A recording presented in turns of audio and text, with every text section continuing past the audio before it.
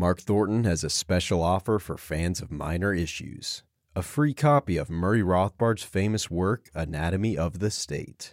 This is a limited time offer, so act fast. Get yours today at Mises.org/issues-free.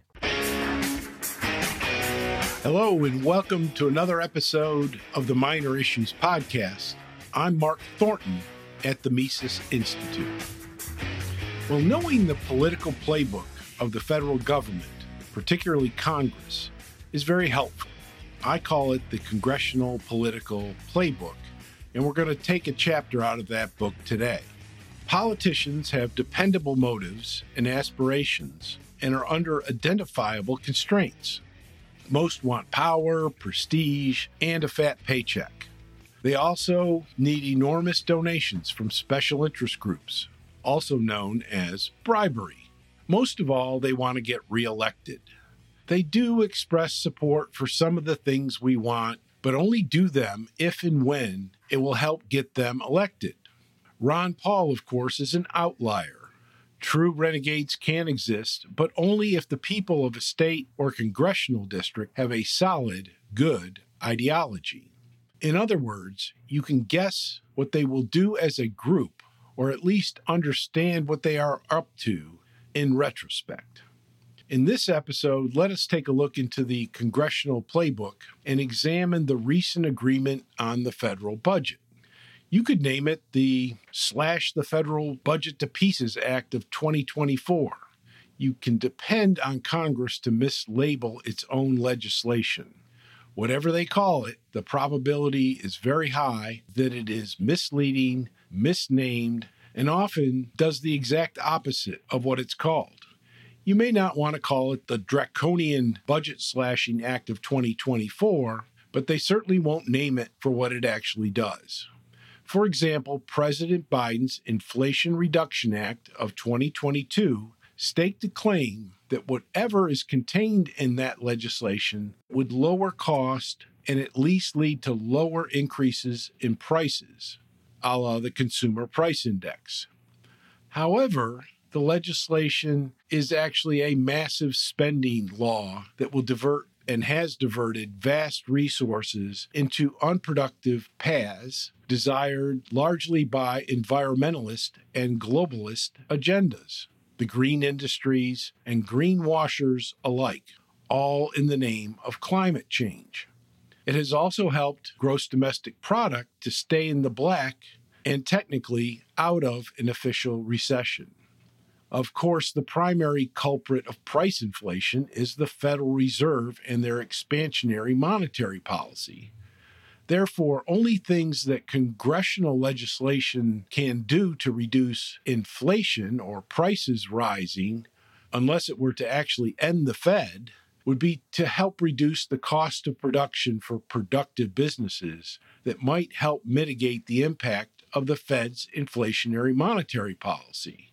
So, a legislative act could impose draconian spending cuts to the federal budget, which would free up resources for the private sector and help alleviate the need for future monetary inflation.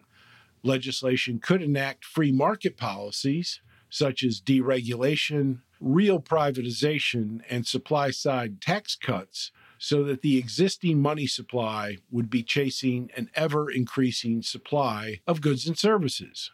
This is what I pray for, but Congress gives us just the opposite: more spending and more government intervention in the economy.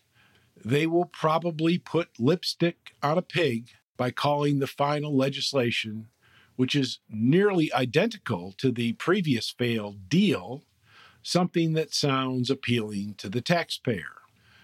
The new congressional deal being discussed in Washington is supposed to be a compromise, but the publicly available facts suggest that it is a compromise between those that want to spend as much as they want and those who want to spend even more. The only cuts are the $6 billion in remaining COVID emergency money, which most Americans think is already over, and a good number of Americans think is actually very harmful spending in the first place. In any case, it represents a small fraction of 1% of the budget, If you accidentally dropped a penny out of your purse, you would lose a greater percentage of your cash than these so-called cuts. But this is money that they will spend someplace else.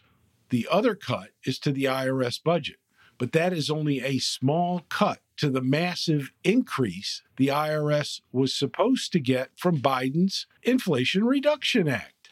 That money will no doubt be given back to the IRS sometime after the election, and the IRS will probably get even more enhanced powers to shake down the taxpayer. No, this is no budget cutting. All spending will go on as planned by this compromise. This is spending that has greatly increased in the last couple of years after it had already been growing at a fast pace for many, many years. It also does nothing to control deficits or the national debt. In fact, it is an agreement to take the debt ceiling off of the table for at least a couple of years. This is an agreement to continue to spend and borrow as if there are no negative consequences for those who live and work in the productive economy. This is exactly the way they look at it.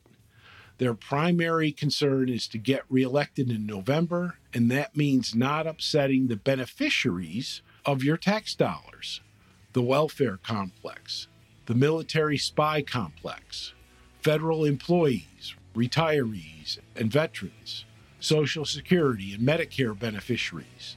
The list goes on and on. They also do not want to shut down the government before the election, because those people will surely vote against them while many taxpayers have to be at work. Rome didn't burn in a day. They offered citizens bread and circuses. Today, the U.S. is on fire. It is already burning. It too offers citizens bread and circuses, but our democracy also gives us feel-good legislation titles for their arsonist acts.